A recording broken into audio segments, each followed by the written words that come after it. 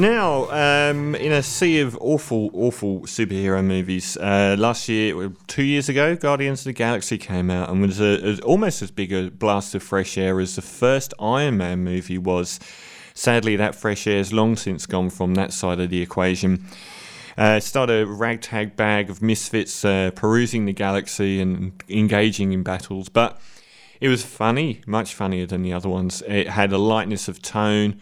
It had a really engaging cast as well, and it just stuck out. And it was also had a really good soundtrack to it as well. The follow-up, also directed by Jamie Gunn, came out in May. It's probably finished its run in the cinema by now, and is due to come out on DVD. So I thought I'd give it a review as I finally got to see it. Once again, Chris Pratt, Zoe, is Starman, who was kidnapped from Earth as a child after his mother died, and basically held by Michael Rooker's, I can't remember what they're called now, but they were basically mercenaries, and he was sort of kept by him as a prisoner.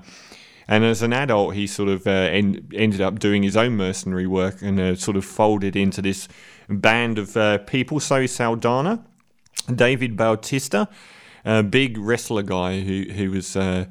They all sort of coalesced around the same person wronging them. Van Diesel is a big tree called Groot. Bradley Cooper is a small raccoon-like character called Rocket. And Michael Rooker was the almost the protagonist, but sort of like occupied a sort of father figure and protagonist role. And it was great. And this time around they do exactly the same thing. It follows virtually on from the last film where Groot was reduced to a little twig. He's now a little baby tree running around very cutely, and voiced by Vin Diesel. And this time around it's more is revealed about Chris Pratt's heritage. He's not really a human. His dad appears on the scene, played by Kurt Russell, who's getting a lot of places these days. I like Kurt Russell though. He's a celestial, a being that has always existed and chose human form to try and find meaning in his life. And that meaning wasn't good. Ego is a dead giveaway as to what he was for. And in the background to all of this, the sort of like the government of the universe or solar system is also pursuing these Starship Troopers for stealing some very valuable batteries and so on. It loosely does follow it's pretty close hewn to the fact you've got a group of people fighting for one cause and being pursued by the government for other wrongs. A-Team, I would say. A-Team in space. Now, is it any good? It nearly is. It isn't quite. I think the freshness of the first one was its number one characteristic. And a lot of people are saying, well, you repeat the same joke, it's not as funny because, it's the surprise has gone. I wouldn't say that was the only reason it wasn't as fresh. It gets a little bogged down, and it's not quite as fun as often. I said I've talked a lot about Chris Pratt as an actor in the same way I've talked about Chris Pine, which is they were hugely engaging, almost comedic actors when they first stepped foot on the screen. And last year's Passengers, which was a really interesting film, complete misfire by the end, but it was Chris Pratt's best performance. He was really humanistic, and I really loved his portrayal in that film. I think he's really flat in this. He doesn't seem to have a much emotional range, and he seems quite downbeat all the time, whereas he was doing a lot of the comedic heavy lifting. This time around, Dave Bautista, the wrestler, who was sort of alluded to being autistic. I don't think that's fair. No Filter would be better.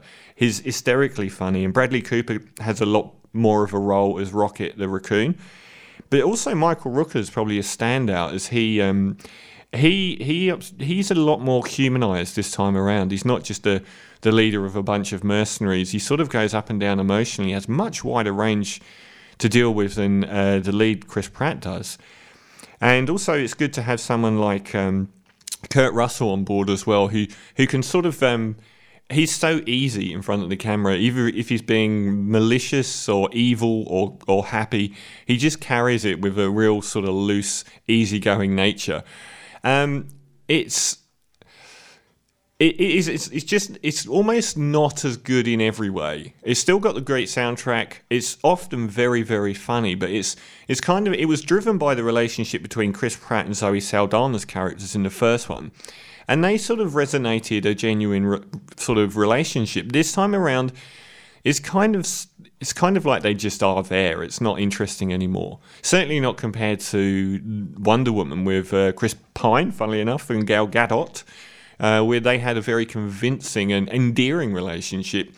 It's kind of not that important. Although the relationship between Chris Pine and Michael Rooker, the guy that kidnapped him as a child, is probably the heart and soul of this movie.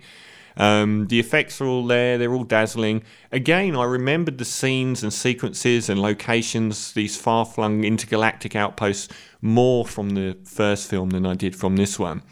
And if there was one flaw with the first one, not a big flaw, it's like so many of them, the last sort of third of the film involves too much pyrotechnics and not enough character, and I think that's definitely the case for this one. I think this one's messier too. It's kind of indistinct at times, and what's going on is sort of messy. So I think it's definitely better than most of the Avenger-related films or X-Men-related films that have been coming out, Logan aside. So I would say a 7.5 out of 10. Certainly entertaining, certainly got a lot of funny mileage left in these characters and their interactions, but a more ordinary film. 7.5 out of 10 for Guardians of the Galaxy 2, and going all the way back to 2000 for some pure garage now.